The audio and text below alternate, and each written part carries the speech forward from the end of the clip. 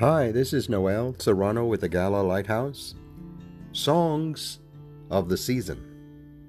Praise the Lord, for it is good to sing praises to our God, for it is pleasant, and praise is beautiful.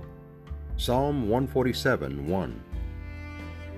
If anything characterizes the Christmas season, it's music, especially George Frederick Handel's Messiah. But in addition to formal choral presentations, they are the traditional Christmas hymns sung by choirs in churches and by carolers in the neighborhoods. How did Christmas become the season of glorious songs?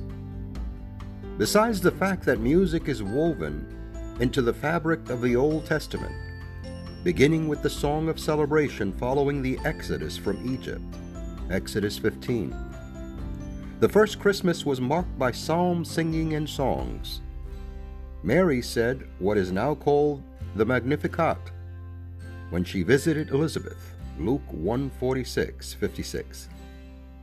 And Zacharias lifted his voice in praise when his son John the Baptist was born, Luke 1:67-79.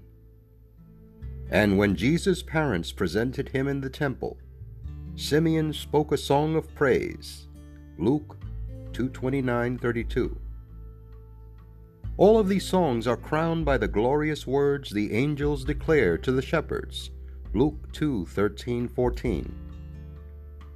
This Christmas season, don't fail to lift your voice in song as you praise God for the indescribable gift of His Son, Jesus Christ.